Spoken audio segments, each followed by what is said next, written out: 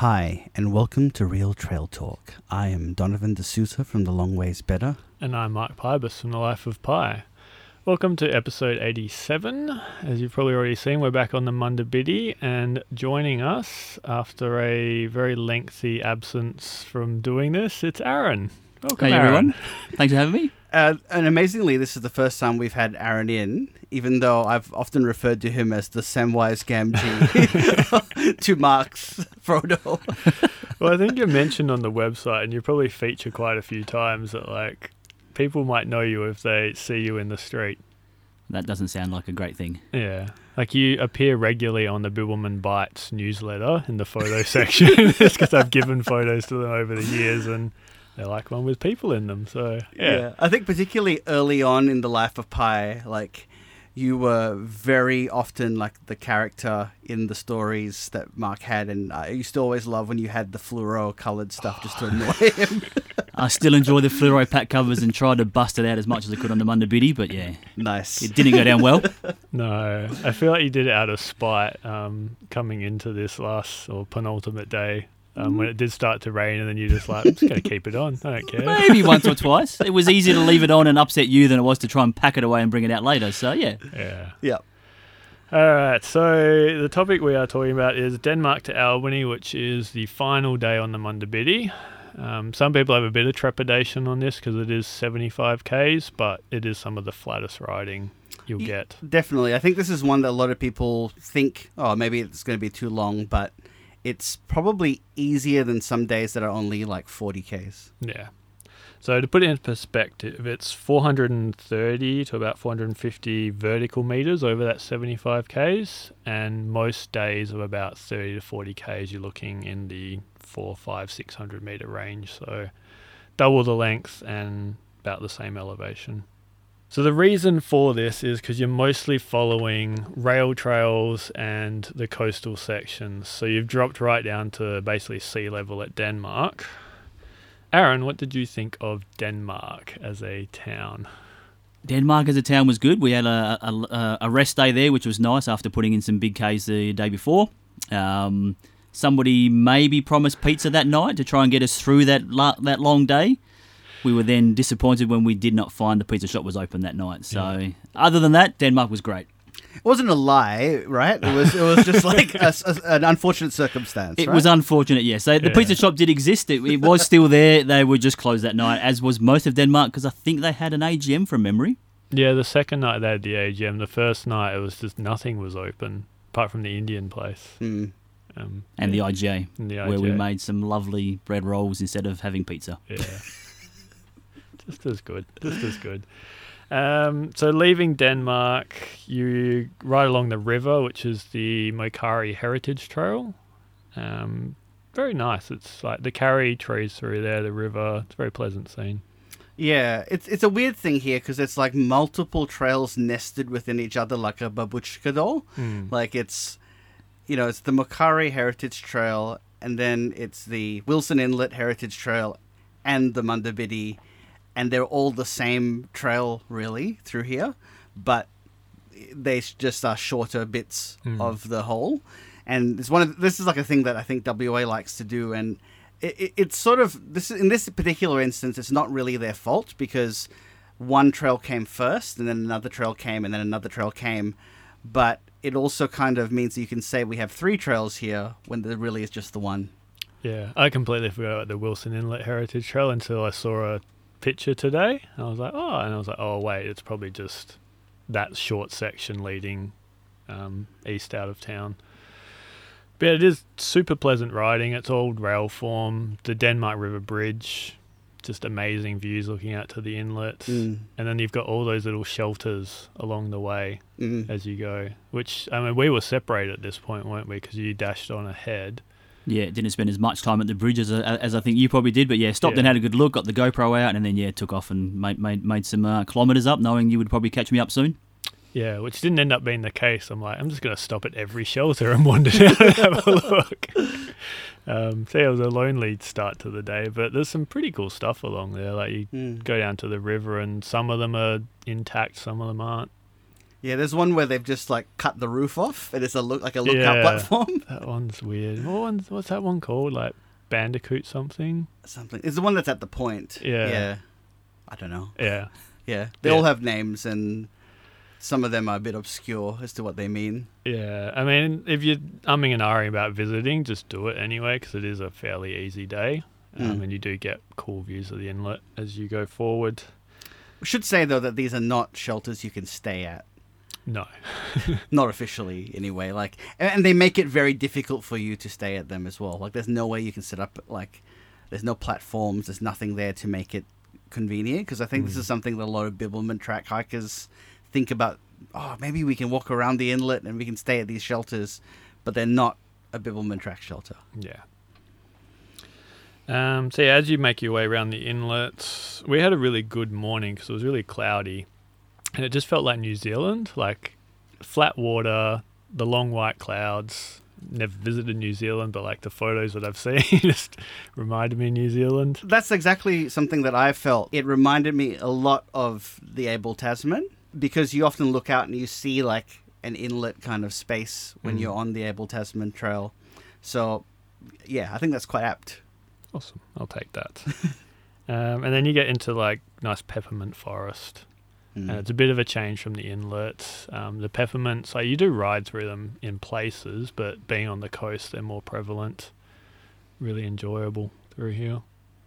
And you ran into a couple of young guys who were in a fair bit of trouble doing an end-to-end here. Yeah, I think from memory they'd taken off 2 weeks and they were going to try and smash the whole thing out in that 2 week space. I'd see they'd got through 30 k's a day before in jeans and a bag of fruit basically, and there I saw them on day 2 and they got dropped off that day and they were taking off again. I'm like, stopped for a while, had a really good chat with them, but yeah, I'm not sure how far they would have made it on that second day. Yeah. So were they starting from Albany, and this was like their near the beginning? Yeah. They'd started in Albany the day before. They'd managed to get about 25, 30 k's in from memory, maybe not even that, and then got picked up and taken home to rest that night, and then came back the next day, and they were like, how far you've done? I'm like, we're about to finish today. So it was a different tale from our end, heading down to Albany, but yeah, hopefully they managed to soldier on and get going, but I didn't have much hope for them with in jeans and a nice woolen jumper. It didn't seem to be the riding apparel of choice. So it does look like it's not like walking where you can just like keep going and then just camp. Like riding, like once you hit the wall, it's really hard to recover. Like your muscles just say no more. Whereas walking, you kind of like hobble along. So I'm not sure they would have got too much further than where they were. So yeah, and then kind of you reach the farmland / carry mixture that is a highlight of this day, leading towards the highway crossing, which is.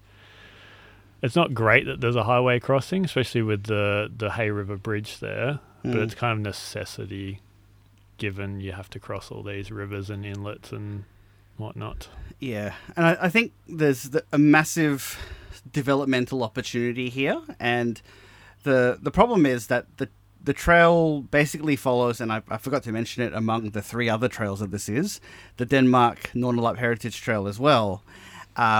Basically continues up to the Hay River, because that's the boundary of the Shire of Denmark and Albany.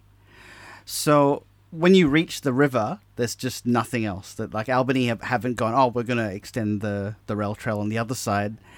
And as a result, it's this really clear delineation, and the trail that occurs after you cross the highway is awful.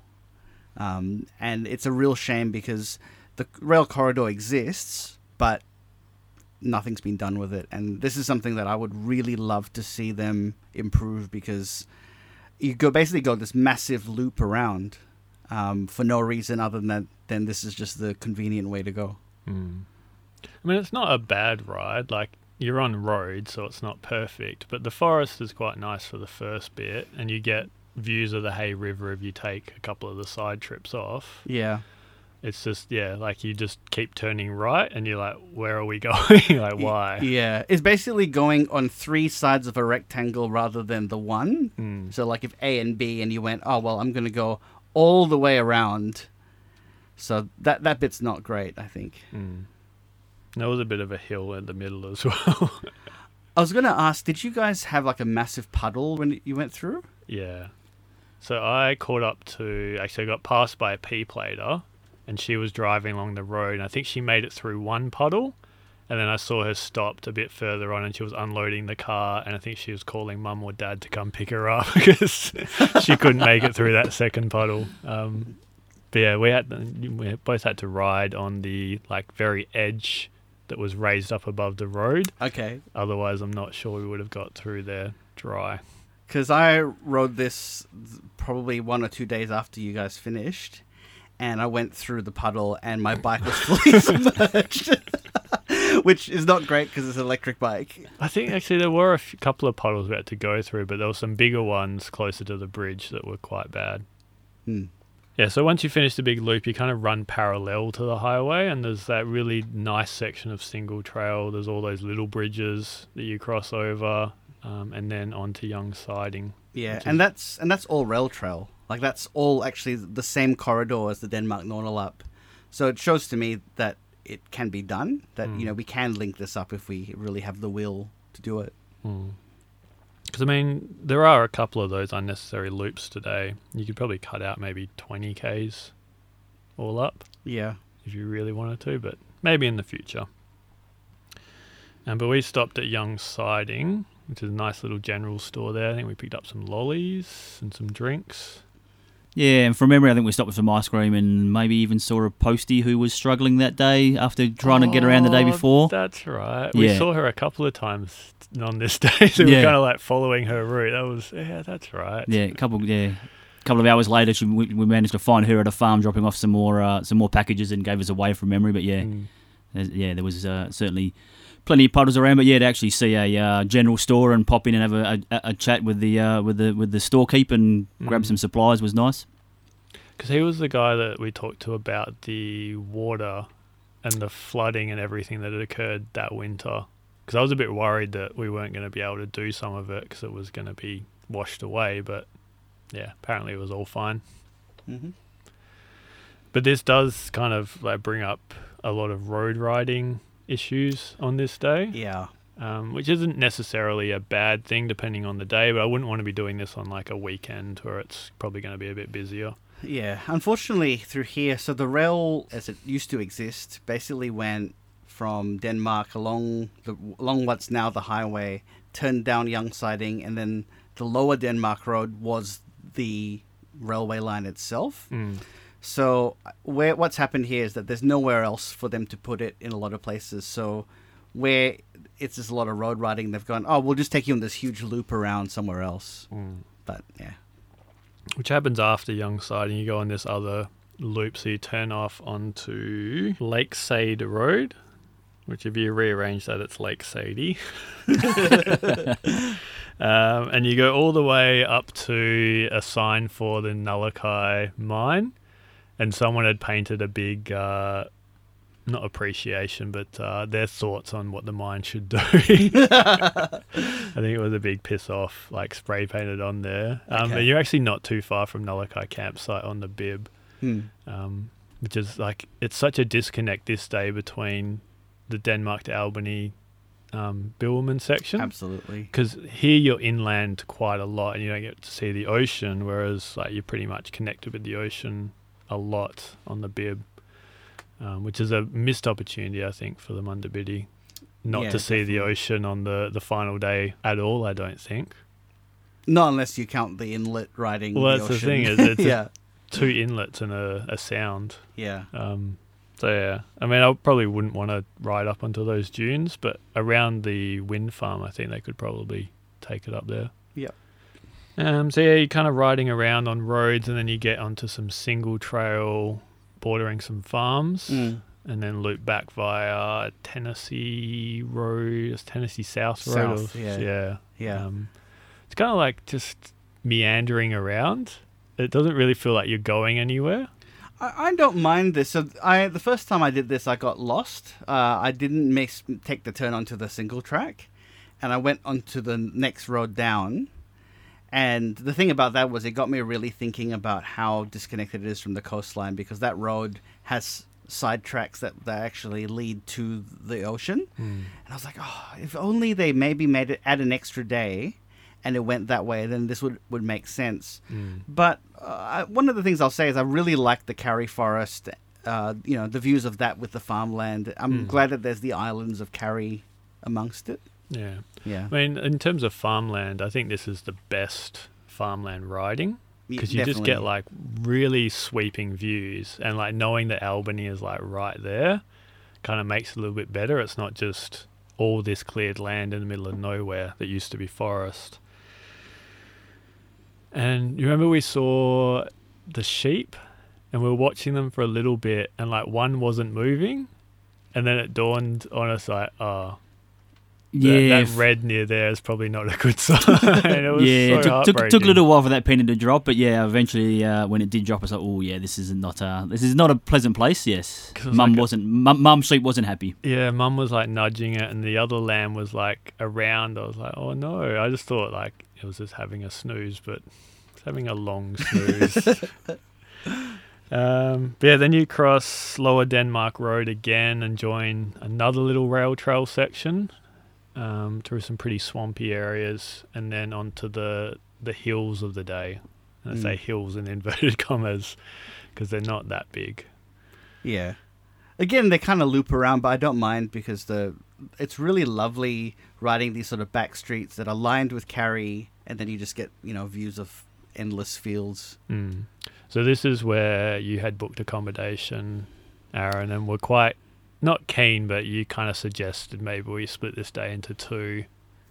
Yeah, early doors it was 75 k's. There's no way we're going to get through that. So that was in the back of the mind. The Airbnb was booked. Maybe we could have a night there and then enjoy a short ride on the final day. But in the end, despite the length of the day, it isn't actually that scary as Donovan said earlier. It's actually a pleasant day to get through, especially considering the day we had pulled the previous day. It was not too bad. 75 k's with not too many hills is not a bad day. Yeah.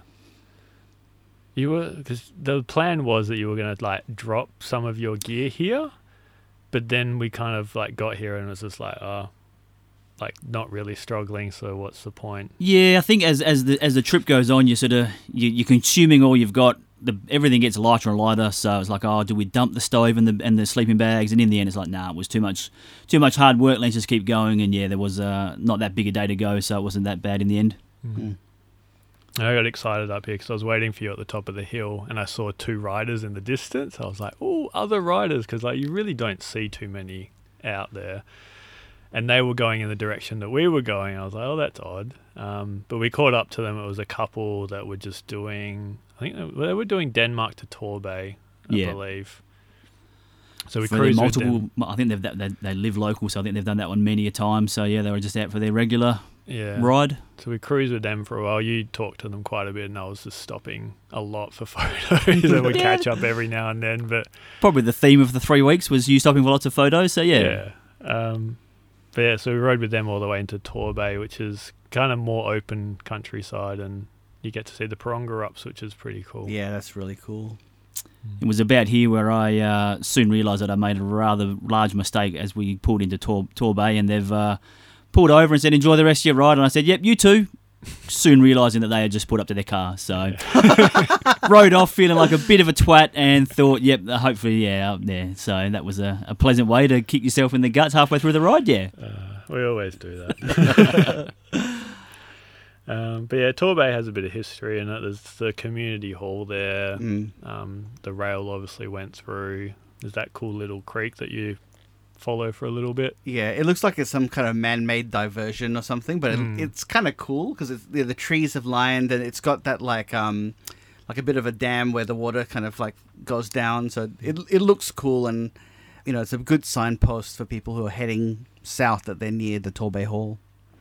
And there's some walk trails in the area as well, which I wasn't aware of. I think they're just like community trails they've put up. Yeah. So I might have to return and do some of those in wildflower season, because this is a pretty cool day for wildflowers. Yeah, it is. Throughout. And from here, you're basically on the Torbay rail trail all the way into Ellicka. One thing I will say is ignore the sign that says Mundabiddy that way 1 kilometre. Because you took that trail, didn't you, Aaron? And I was like, where has he gone? Because you can see pretty straight when you're on the Mundabiddi on the rail trail. I was like, he wouldn't have gone that far. And then I get out the phone to message you, and then all of a sudden something bumps into my back tire. It's you. Somehow I did take that left and took off, and the next minute I'm like, this doesn't feel right. Turned around and you were ahead of me. I'm like, well, he's never going to know I'm actually behind him now, because that wasn't the case a minute ago. So pedaled like crazy to try and find you next to one of those farms and make sure that you weren't going off too far without me. So managed to track you down eventually. It's just an odd sign, because like, why would you say the trail's that way 1 kilometre when you've just come from the trail? Yeah. Unless it's like for the road, if you're on the road and it's pointing you to Torbay again. I don't know. It's odd. It's a bit like those, the Bibbulmun track signs that always say, the Bibbulmun track which passes nearby here, and those signs are always on the Bibbulmun track itself. They're not nearby. They're on the track. An oddity. But yeah, the rail trail through here is pretty cool. She raised up above the farmland. Does seem a bit precarious if it is flooded, but I mean, we'd received quite a bit of rain that winter, so it would have been flooded anyway. So yeah, I mean, you're just riding basically parallel to Lower Denmark Road. But it's surprisingly nice, like for what it is. When you look at it on the map, you're like, oh, this is going to be crap. But I've ridden sections of other parts of the trail that I thought were less fun than this. It's just a narrow corridor, and you're so closed in, and there's really nice sections of she oak through here. You have fun, like, trying to decipher the bridle trail and the cycle trail signs. Like, why are you going, like, telling me to go that way one time and then the other way another time? It just seems like the horses got a bum deal that they had to go in, like, the worst parts. Yeah, and it seems like no one listens to it, so one side's fully overgrown, but there's a sign insisting that you must go along through the overgrown trail. Yeah, that was just odd. But it was cool reaching Ellicott. Did you stop in at the tavern there? No, I didn't. I was just wanting to push on, because I had estimated the time it would take based on my normal riding speed, and this is on an acoustic bike.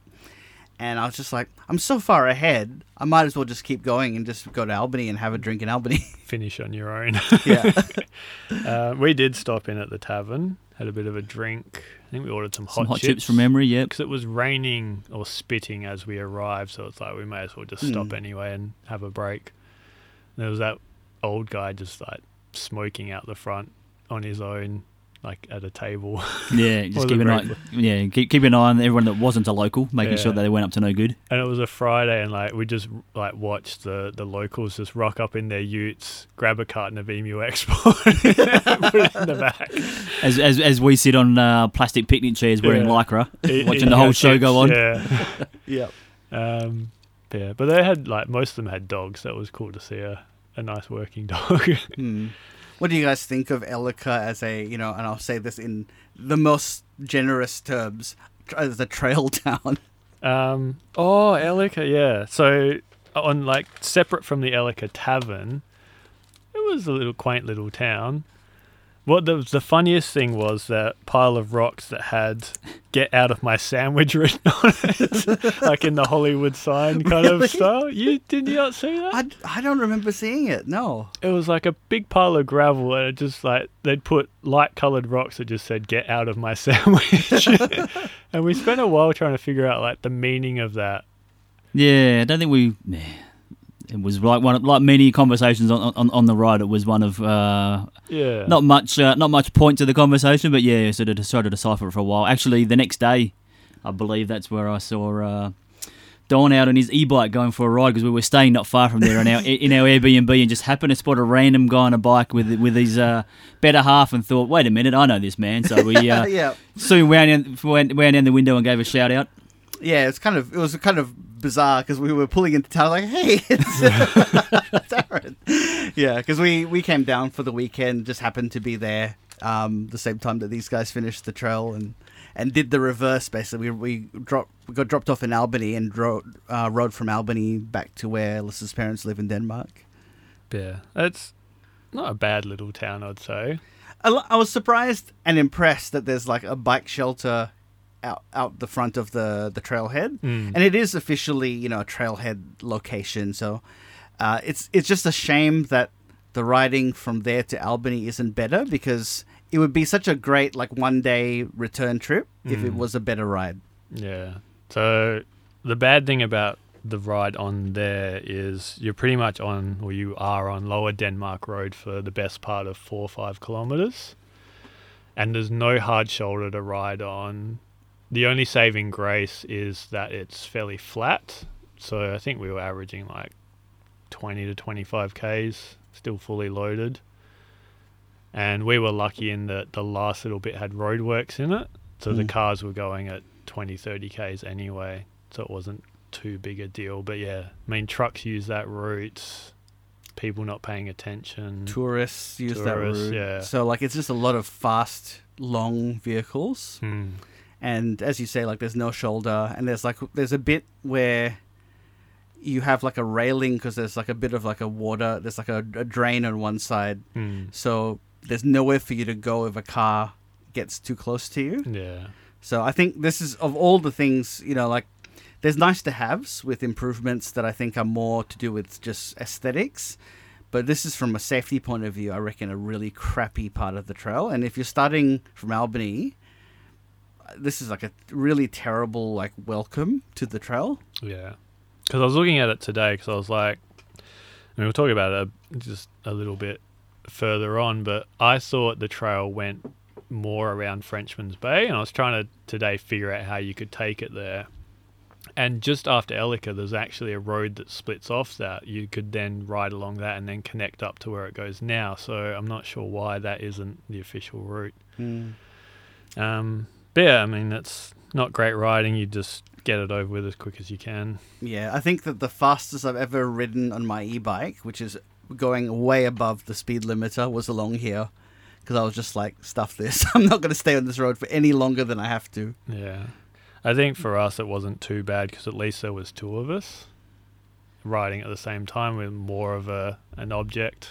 Yeah, it was a Friday as well, so it wasn't that bad traffic-wise. And as you say, there was roadworks as well to help give you a bit of protection when you did find that area. So it didn't feel that unsafe. I think I've ridden some of the roads around Perth on a road bike and felt a lot more unsafe than on that day, kind of thing. So yeah, I mean, because I mean, I ride up and down the coast a fair bit, and riding through Cottesloe feels very dangerous at times, because you've got cars on one side and parked cars that could have a door flying open at any time. So it's mainly just that there's nowhere to go, plus it's country roads, so you never know what people are going to do. I think the only benefit of riding on those roads that day is obviously being in the town you're in. People know and understand that you are doing the Mundabiddi, and got a few waves and a few shout outs as we're riding down that road, which was nice to lift the spirits and keep things moving. Yeah. Yep. No toes though, that would have been. Well, I pulled over here because I was like, oh, I'm early. I think I just want to have a chocolate bar just to give me a bit of energy for the last kick in. And someone like pulled up and turned into where I was sitting, and my immediate reaction was just like defensive. And it was Alyssa's cousin. She's like, I know that hairy bearded guy. Well, once you do turn off Lower Denmark Road, I think this is just a really nice section. Yeah. It's riding through the backcountry roads, Karri Forest everywhere. It is also the Stidwell Bridle Trail. Yep. So there's a lot of horse like paddocks and properties around here. It must be a pretty nice spot for them to come and ride. But just like flowing hills and beautiful like country properties. Friendly cows to go say hello to. Yeah, didn't see too many of those, but yeah. I saw like a lot. They were all by the gate, and you know, they're very inquisitive sort of cows. Because you always see either like really defensive cows or inquisitive. These were like the hello kind of ones. Oh, I forgot to mention on Lake Sadie Road, saw some Highland coos. Oh yeah, the really shaggy ones with the horns. They were pretty cool. But eventually you do all of a sudden just hit Frenchman's Bay Road. And that to me was a bit of a shock. So I was like, like we're in Albany. It just doesn't feel like we're just cruising around the countryside. This is Albany. Like I know this bit. And as I said before, like I thought it would have followed the bay a bit further around. But you're pretty much like near the wool stores where you come out. Yep. which is a bit annoying, but the only way to avoid that is to like go through some unpleasant areas or like ride past the prison, which is not great. Mm. But yeah, it's pretty cool. Jen was waiting. She intercepted us and was quite proud that she did that. Yeah, she'd come down that morning, so she was staying in Albany for the weekend. So I'd shared the Garmin mapping with her that day, so she was stalking us as you do, and was very proud as punch when she managed to spot us and give us a wave as we were riding on towards Albany, and then took off and met us at the finish line. But yeah, she was well happy with that. Nice. But yeah, past the wool stores, that's a pretty cool spot in Albany. Yeah. And then cross the railway and road, and you got one final hill to get up, which is a bit of like, I don't know, it's that like last little push, and then you're there. Like you feel like you've earned it a little bit more, because that is the steepest gradient of the day. I think it's around like 10%. And we got a toot and a woohoo from someone who I thought like I knew them somehow, but I think it was just a random local. Yeah, I think there was just giving you some support, so it was nice to give you that little bit of extra energy to keep you moving. It would be nice if where it goes uphill there was a bit of a pavement, because it's on the road where cars turn around a corner quickly. Yeah, and like a lot of cars use that because it is basically a shortcut into town. Yeah. And it's like there's a hard island in the middle, and it's like big curbs as well, so there's not really that much room on the road. But it is a less convoluted way of getting into town than the Bib. I mean, it's pretty much the same route, but being on a bike, it's pretty cruisy. Yeah. And then finishing at the new Southern Terminus, which is located near the visitor centre, and very, very nice. They were still finishing off some of it when we were there, so getting the photos, we were like trying to crop out the workers that were on the side. But what a difference a year makes, because I did it the previous year, Yeah. and finishing in Albany, there, it was at the old terminus, which is the old train station. It was so anticlimactic because, there's no visitor centre there anymore, and the people who were going to meet me didn't show up. You rode too far. But I agree, like the new Southern Terminus is fantastic, because when I finished the Bib, like there was just random people because it's a car park. Yeah. And I'm like trying to set my camera up to take a time photo of myself, and there's just randoms walking by like, who's that person? What are they doing? Whereas it feels like an event now, and there's more people around. Like they may not know you or what you've done, but like they'll see a rider or a walker come in, and it just feels a bit more special. Yeah, and the old Southern Terminus was really just two signs. It was the Bibbulmun sign and the Mundabiddi sign. Yeah. Whereas now they've built like a much more substantial sort of end statement. So I think it's a great improvement. Yeah. And you received a medal for finishing, Aaron? I did receive a medal. Jen met us at the finish line and managed to jump onto the one of the merchandise websites and purchased a medal to deliver on the day. She did actually reach out to Mark's partner and asked if Mark would maybe like this one, and the quick consensus between most of us was like, Mark wouldn't appreciate this, and it turns out maybe Mark would have appreciated this. Like, I wasn't disappointed. I was just like, oh, I guess I don't get a medal. Like, so you were Chewbacca in this instance. Yeah, pretty much. Yeah. Because that was one thing I did want to do. I was like, before we left, I was going to order medals to send to Jen and then have them as a surprise for you at the end. I guess I'll just have to order my own really sad one delivered. Yeah, and I think we had that same conversation before I left with Jen, and we were, everyone's like, "No, I'm not sure he's going to like this." I did float the idea about getting a Mundabiddi cap for Mark to ride in, and I was quickly shot down and said, "I don't like those caps. Please don't." Well, because I got you in the Christmas in July Secret Santa, and you said you wanted one of those, and I was like, I'll get him one, but I'm not riding, and I don't really enjoy him wearing it while we're out riding. It was on for the first few days, and then I think it would get brought out at around camp every now and again. But yeah, it's I actually found it this afternoon in a bag when I was going through some stuff, and I'm like, oh yeah, that's right, I remember this cap. So yeah, that'll get framed and put on a wall someday, I'm sure. Yeah. I wasn't empty-handed. I got a fridge magnet with a Mundabiddi marker on it. Bit of a, yeah. No more needs to be said. But that is the final day. So for me, I mean, I think I said this to you on the day. This was my Tour de France, final day, riding into the Champs-Élysées. Like, I'd done all the hard work up until then, and it was just a cruise to enjoy the final bit. And that's kind of what it feels like, because it's not really a physical day. And I probably had, like, more muscle ache after some of the 40k days than I did that one.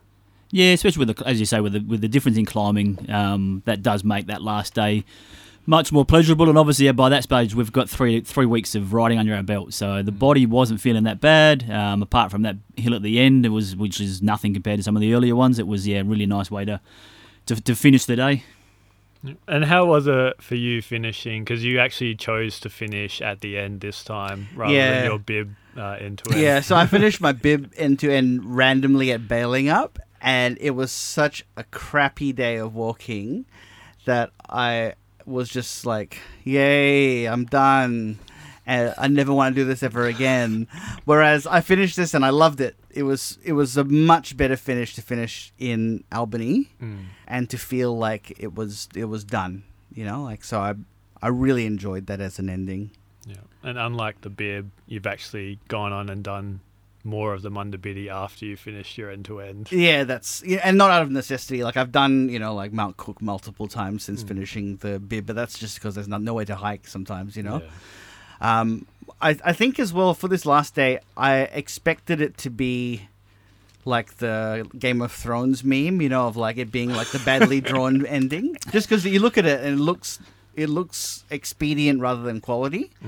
But I thought it actually was not bad. Like it's actually much nicer than I expected, so I enjoyed it. Yeah. I think like we were blessed with really good weather and lighting as well. Like I think if you had a bit more of a grey Albany day, it might not be that much fun. But we had nice blue skies with clouds around. It was, I don't know. And there's something about like finishing a complete journey and just having really nice scenery around. It didn't feel like a slog or like the end of a tiresome journey.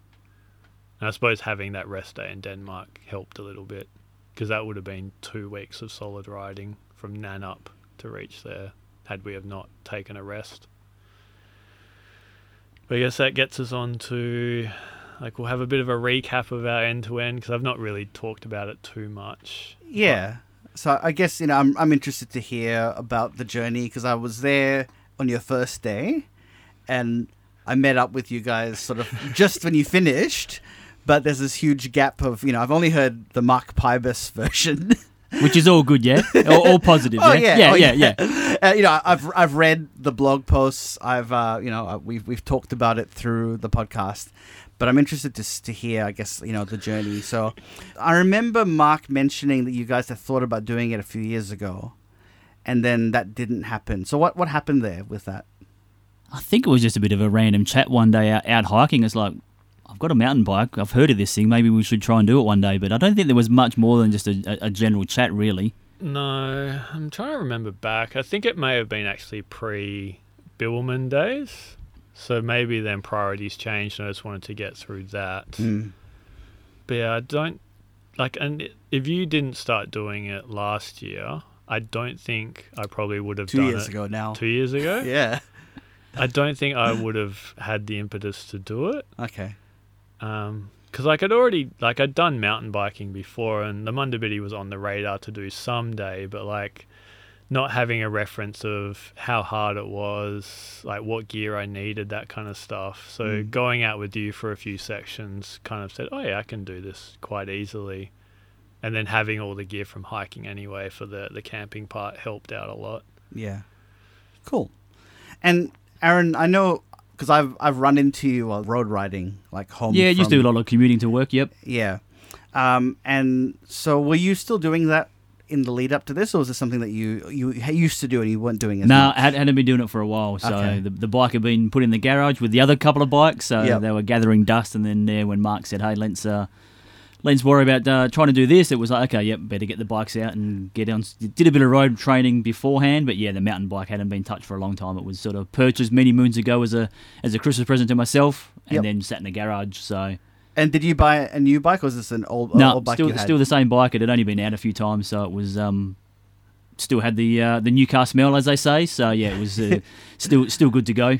And just, I guess, have you actually spoken, Mark, about what bike you have? Like, because you bought this just for this, didn't you? Well, yeah, I bought it because I was going to do it, and also like my old mountain bike Was not good. was terrible and was broken. So I thought, well, I may as well try and buy one that's an all-rounder. So Yep.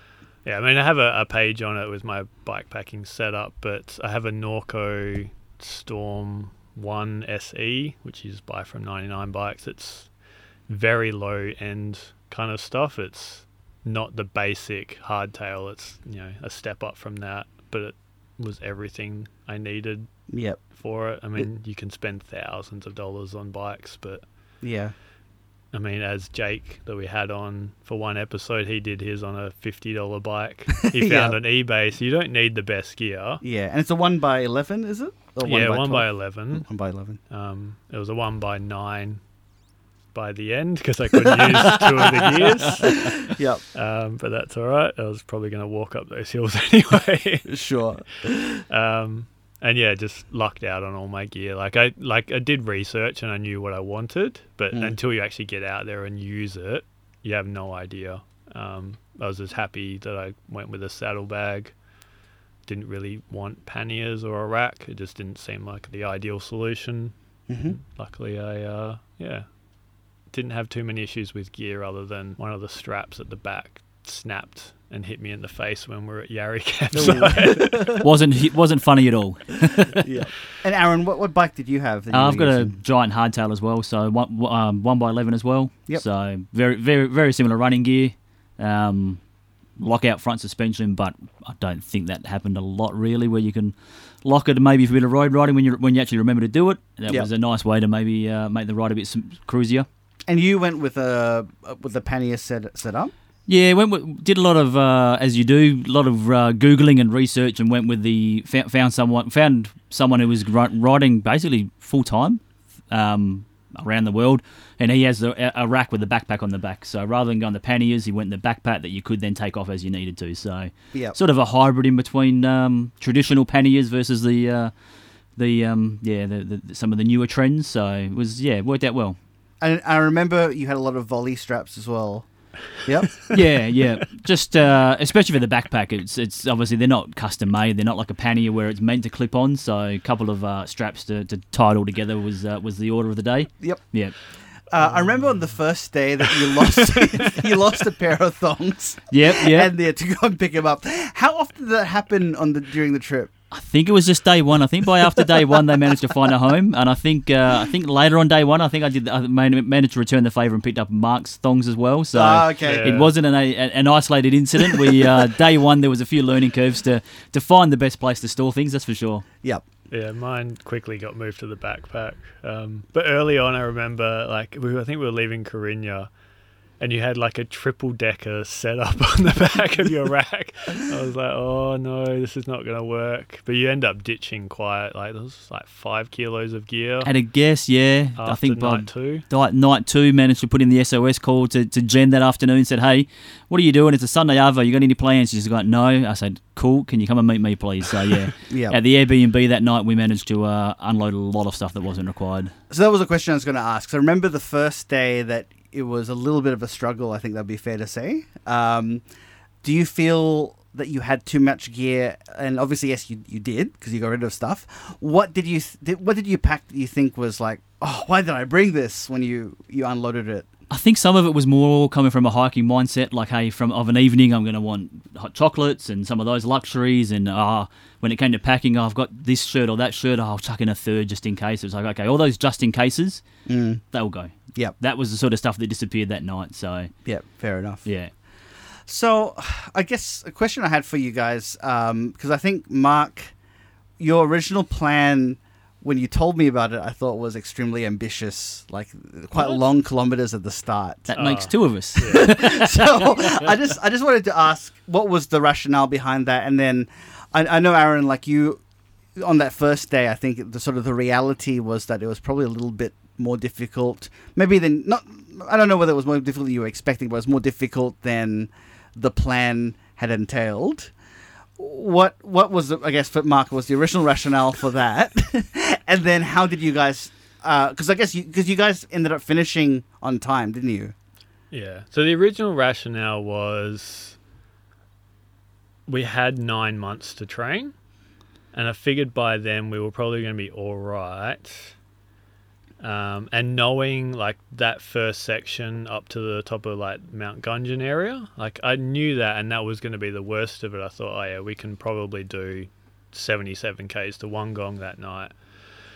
But then through a factor of like we had a really wet winter, so I wasn't training during the day. Aaron wasn't getting out as much as I thought he would.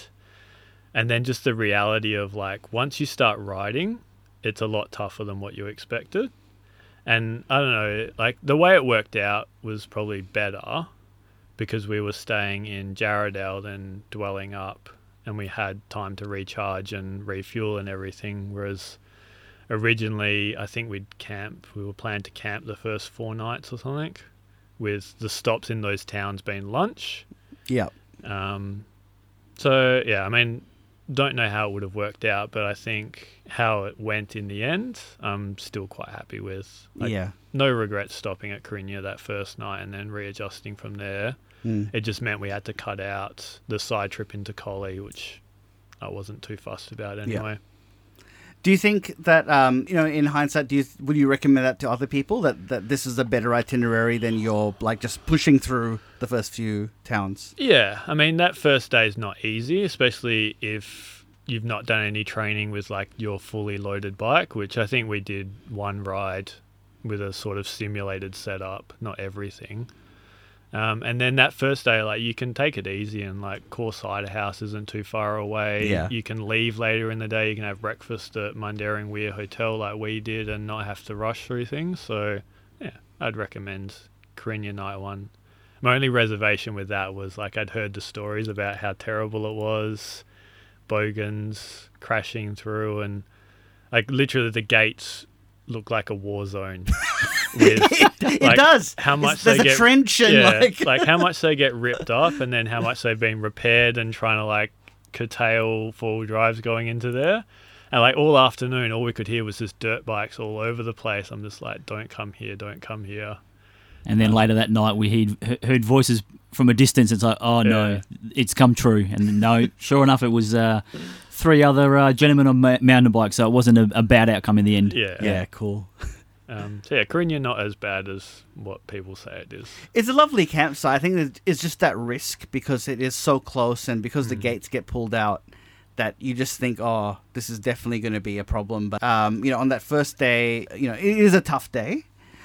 When do you think you feel like you had the legs were in? So the question I had for you, Aaron, was for you. I was thinking about that early in the day. Probably by about day 3, maybe day 3 or 4, sort of get into that routine and get that rhythm going. I think starts to get easier as you get through that first day or 2. Yeah, I know. In hindsight, I know Mark wasn't too keen to be to be riding the path we'll be on. In hindsight, I would have probably preferred to ride that day 1 section unloaded one day in training to get a feel for it, to know what was coming. But we did a lot of other training rides to avoid that one. So okay, in hindsight, so you guys did other trails rather than the trail. Yep. Okay, so you would recommend that people maybe do the trail first day to get a feel for it? I think so. I think that day 1 ride to Corinna, and even if it's unloaded, at least get a feel for it, and then obviously before you do get out there, ride it loaded as well. Yeah, make sure you've got all that gear on there. You don't have to, and that's what we did. Obviously, in previous training rides, we've obviously hiked before and camped before. We didn't need to stay somewhere overnight. It was more about riding with that gear on the bike. Yeah, sure. Okay, cool. As you guys, I guess, progressed and you got more, I guess, comfortable with the terrain, how did you guys travel in terms of time? And did you guys have different rhythms and sort of like meet up at the end, or like stop halfway and meet up together again, or how did you guys deal with that? I don't think there was ever any, and I thought about this at one point. I thought we probably should have had a plan for this, but it wasn't really anything planned out where it'd be, hey, if you don't see anybody for an hour, make sure you stop and wait. It was more of a ride as you go. Mark and stop for all the photos. He'd generally be ahead. we'd catch up here and there. There wasn't really any set plan at the start of the day to say, hey, maybe for lunch, if we knew we were going to be somewhere, that would be the plan. But we'd normally be within eye shot roughly most of the day. Yeah. Yeah, I'd say we'd be within a couple of 100 meters of each other most of the time. The only exceptions were leaving Dwelling Up. You wanted to follow Nanga Road because like it wasn't a great section anyway, and you're like, well, according to my app I can get to where the trail is just by following this road, so I'll do that. And I pig-headedly's like, nope, I'm not going to enjoy this section, but I'm going to do it anyway. And then like I had some comprehension issues at the mining gate bit, end up finding you. But anytime like we were separated for a long time, it was always pre-planned. So it was like, I'm going to leave the track here, I'll meet you here, or like you're going to take a different route into town or campsite, so that's fine. The only time I think you probably got worried was into Langbuja, where I'd gone off to the kiosk at Wellington Dam, and it had taken me a lot longer than I thought it would. And you had parked your bike at a fallen tree, and you're just like, well, I'll just walk back. And you were walking for like 2 or 3 kilometres. Yeah, I think it was about 30, 45 minutes in the end. Yeah. Just walking without a bike, and I'm like, he's got to be here somewhere soon. Normally you walk for 15 minutes and you find him, and I'm like, I know he's going to go get sandwiches for dinner tonight, so I'm going to be appreciative of this, but now I'm starting to get worried, and then started calling him a few times. I don't want to check the phone, but I reckon it might have been 10 or 15 sort of missed calls, ringing out, no answer. I'm like, oh, this doesn't sound good. And the next minute he pops up, so all that worry was for nothing in the end, but yeah, that was probably the only unplanned one where it was a bit of a concern. Yep. But I mean, in terms of pace, we were like on the slower end of doing a Mundabidi end-to-end. Which I was quite fine with, because I was thinking about this the other day. Like, if Aaron wasn't with me, I probably wouldn't have gone much faster, because I was taking 400 or 500 photos a day, and if you like calculate how many times you have to stop and get going to take that amount of photos, like it adds a lot of time to your day. Yep. So like, I would have hated to, like, if we did the end-to-end together, as in you and I would have felt rushed and anxious because I would have wanted to take a lot of photos, whereas if you were on an acoustic bike you probably would have powered ahead and would be waiting all the time for me. So yeah, it was probably good we went at that slower pace. Yeah, I actually agree with you guys. I think to do it, I am not a fan of rushing it for your first time through. Like, I think I prefer that people should spend more time and even like have days off, go explore other things, then rush through it. Because I think that you miss out on some of the, there's a great sort of like tour of the Southwest feel to riding, and that's something that you miss if you're just like pushing through. I mean, I'm, depending on how healthy my child to be is, plan on doing a fast end to end, but I feel like that's a good as your second or third, not as your first. So I guess while you guys were traveling, and like Alyssa and I sometimes have arguments. Were there any arguments along the way? I think yes, a little bit maybe. Not really. Yeah, I'm not so sure arguments. I know those first few days of replanning and trying to book accommodation and working out how we can catch up on time, because we did have accommodation booked later on. Trying to work through that, I think, was probably the stressful situations. I think once that was resolved, I don't think we really argued too much. No, like once it was mainly my issues of like, I probably shouldn't have pushed this that hard at the start. And once I got over the fact that like, this is Aaron's ride as well, like I shouldn't be annoyed at him. And we were like, had a set plan to get to, I think it was Donnybrook or Nannup, whenever we had to get to accommodation. Like it was quite nice. The only issue I think we had was that day into Denmark, where I was just like, I was just thinking about that day. Yes, I remember this day. Like I will accept a little bit of grumbling, but like, will you admit that I was correct in making that decision? Potentially in hindsight, but we rocked up at lunchtime expecting, and I'm thinking, all right, cool, this is the day done. We are where we were meant to be. And then Mark pulls into camp and says, all right, we'll be going in half an hour or something. And I'm like, oh, shit, this isn't good. This 45k day just turned into 90, and it's about to piss down. This doesn't sound like a good day. We were looking so pretty as well until we got to Lights Beach. And you were looking at the sign for the WOW Trail, and I looked at the radar. I was like, yeah, let's not ride straight away. But in the end, it didn't matter. We were going to get rained on anyway. But that was my thought is I'd rather be rained on for 2 hours than the whole day. And that next day wasn't very pleasant anyway. It was all drizzly and terrible. Yep. So you agree that in the end, probably going into town was better, but in hindsight, not at the time. In hindsight, definitely. At the time, I think between Mum and Jen, they probably both got text messages that weren't too pleasant about what Mark had proposed for the rest of the day. I believe Mark told me that the message was like bloody pie. Potentially, yeah. I think Pi had a bit more cell phone coverage while we're out there, so he may have been messaging the rest of the group saying, "Oh, yep, he's not happy." Fortunately, later that day, I did find a couple of nice doggos, so that did help calm me down a little bit. So, but yes, Mark soon rocked up to that camp that day and said, "All right, we're going." And I'd been there for about half an hour. I'm like, "Okay, I'm going now. Then see you," and rode off. Found a nice dog and calmed down. Yeah. The word I would use was frosty.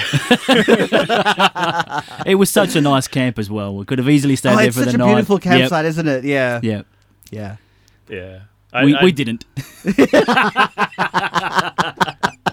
I G'd myself up from that morning that we were doing 100 Ks because like the couple we stayed with at Moonabunduck, they had done 100 and something Ks into that campsite. Ailey, who I talked about the end-to-end quite a few times while I was out there. Like she'd done 120 Ks because she'd gone into Denmark and then backtracked. So I was like, sounds like a good idea. Let's do this.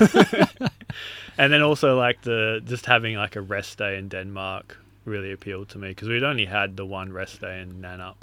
And it was a good reset going into that final day.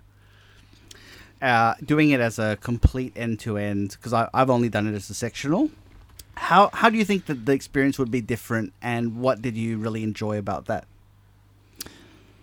I might let Mark answer this one first, since he has done one end-to-end and one sectional hiking. So the thing I'll say is it's a different mindset in that, like, the time goes much longer when you're out doing a full end-to-end. Like, that first week felt like a month because you're like, here's my days. You get to the camp at the end of the day, you're pretty tired, and you're like, well, I've got 3-4 days to go, and then that's Nanup, and I've got a rest day, and I get to see my partner.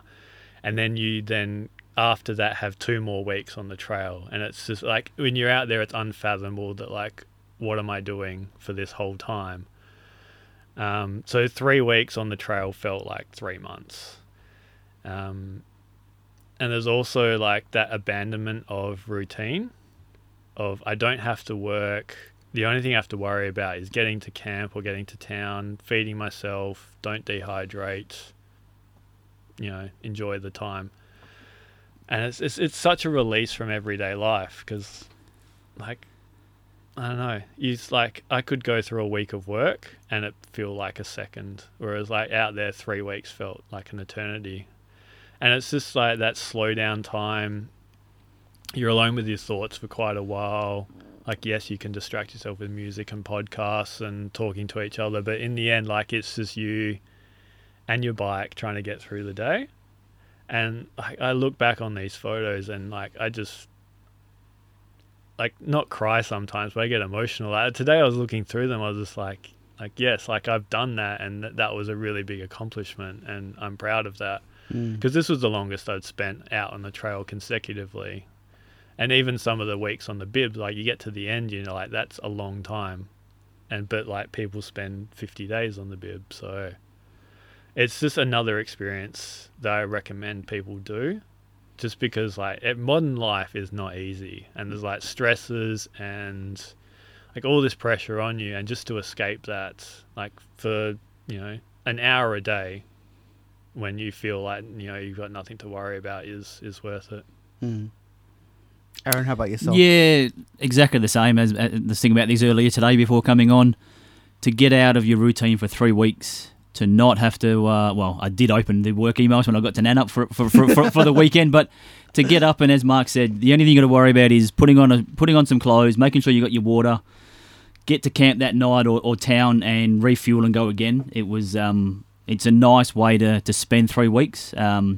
Early doors after those first few days, there wasn't much. We were discussing it at camp. It's like, wow, we've still got another 3 weeks of this. This is impossible. And by the time you get to week 2 and towards that back end, you're like, wait a minute, we've only got a few days left of this. How is this gone so quick by the time you get to the end? So to do it as an end-to-end, yeah, I would recommend, obviously, for those that are time poor, try and do a week in one crack, and then do a week the following year. We bumped into a few people out there that were doing it in that sort of fashion. So, but to come into Albany and the sense of accomplishment riding into town that day, I think in that riding up down that last hill, I think there was some tears in the eyes as you sort of that you're only a K or two from being done and actually achieving it, which was massive. Yeah, especially after those first few days for one of us that might have struggled and thought they might not get through a few days, let alone 3 weeks. So to get to the end, it was certainly a massive sense of accomplishment and achievement. Yeah, awesome. Which a medallion was nice to then put around the neck, wasn't it, Mark? Wouldn't know. I think I texted Karis that first night, being like, "Aaron's not making it." You probably weren't alone. I think I was. Late on that first day, I'm thinking, I'm going to be at work on Monday. How am I going to explain this? Yeah. This isn't how it goes to plan. And I even joked about it on the Friday before leaving, like, yep, if it doesn't go well, I'll see you on Monday. So, yeah, I'm like, no, I can't rock up Monday. I've got to keep going. So, yeah, it was a massive shock. But, yeah, by the end of it, it was obviously all worth it. So, can't complain at all. Still friends, still talking. So, here we are. Proof of that, hopefully. Awesome. That was the thing. Like, I think I posted on Instagram that first morning when we were at having breakfast, like the photo of us at the Northern Terminus. Like, this could be a great adventure or the end of a friendship. It turned out to be the former. So a question I have is, would you guys do it again? First night when we finished, I thought no chance. There's no way I'm ever going to do this again. I think by the next night in the Airbnb, I was Googling trips on how I could do something similar. I think we've peaked too early and probably gone in and done the best we can in WA. So I've already started looking at, hey, would you do it for a week? Do you go and make your own map out an adventure? So yeah, initial thoughts were, no way, I'm never going to do this again. I don't think I'll ever be able to do it end to end in 3 weeks like we did. Just booking off that much leave and planning ahead and not doing any other holidays, which at the moment obviously doesn't mean much since you can't been hard to travel a lot anyway. Yeah. But yeah, I think potentially I've thought about cherry picking and doing a week somewhere out there and doing the highlights. Do it casually, do it town to town, and carry as little as you can and enjoy a week out there. So yeah, certainly I would go again. Yep, Mark. Well, we're already doing Donnybrook to Northcliffe soon anyway, but if I was to do it again, I'd probably do it solo and try and aim for 10 days or less. So I think, like, because this summer I've really started hitting the bike pretty hard, and I think that's achievable if I train up properly. Yep. And I guess final question is favorite sections and why? You go first. Anything with rail form I did enjoy. They were certainly some of the more pleasurable days. I think for the whole 3 weeks, as much as it's not that exciting, potentially compared to others, I'd probably say the last day that we just touched on. I think knowing that it was coming to an end and the achievement and just getting through that was sort of a nice highlight. I think, talking to Mark earlier today, some of the days are a blur. You sort of... Day 3 versus day 6, couldn't tell you what we saw that day without Mark's 700 photos. Probably couldn't recall some of those, but yeah, there was certainly anything on that rail form was nice, and yeah, that last day was certainly a nice way to spend the day. Yeah, awesome. For me, day 1's actually probably some of the best riding on the Mundabiddi. Like it's no. Like, apart from being close to Perth, it's no accident that I keep riding that section, just because you've got nice single trail, lots of hills, Away from there, I would say, once you pass the Northern Jarrah Forest, as much as I love riding through them, there's a lot of gravel. There's a lot of like logging areas in there. So once you hit like the Ferguson Valley, that whole stretch through to Northcliffe is pretty cool. Loved Yirrakarta. The day from Yirrakarta to Quackralot Beela, sorry. It's just like the combination of like pushing myself probably harder than I thought I would, plus all the scenery. I don't know. Yeah, the last day was a highlight as well. There was just a lot to enjoy. And yeah, like we didn't get the best weather the whole time, but I think we got it pretty good. And I'm excited to see where the Munda Biddi is going to go in the future as well. There's a lot of opportunity there. Yep. I think this is probably like where the bib was 20 years ago. And then they start like just honing in on little sections just to improve it here and there, and it just becomes a lot better. So I did say last question, but I will ask another question, which is, because you know my answer, but Bibbulmun Track versus Munda Biddi. I don't know. Having not done a Bibbulmun end-to-end in one go, it's hard to say, but I think I'm still more of a hiker than a biker. Yeah, I think Munda Biddi. I did enjoy travelling a bit further than I probably would on foot. The campsites, I think, are probably an upgrade from out there, and just to travel a bit further than what you probably would on foot was a nice way to go. Yeah, it's a daunting prospect to get started. As Mark said, we've got the hiking bags, we've used to carrying our stuff, but to then try and put that on a bike is a bit of a daunting task to get started with. But yeah, I think probably enjoy that more than hiking.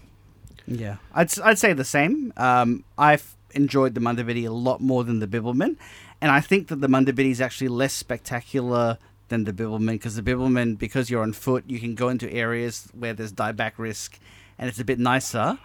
But there's so, every time it's a crappy section, you have to spend so long in the crappiness, whereas on a bike, you get pushed through it so much faster that I really appreciate. And like, we talked about in the last episode that, when you're traveling from Buna Mandak to Jenang Bejabap, that day is, like, to me, as bad as the day from, along Marin Road on the Bibbulmun.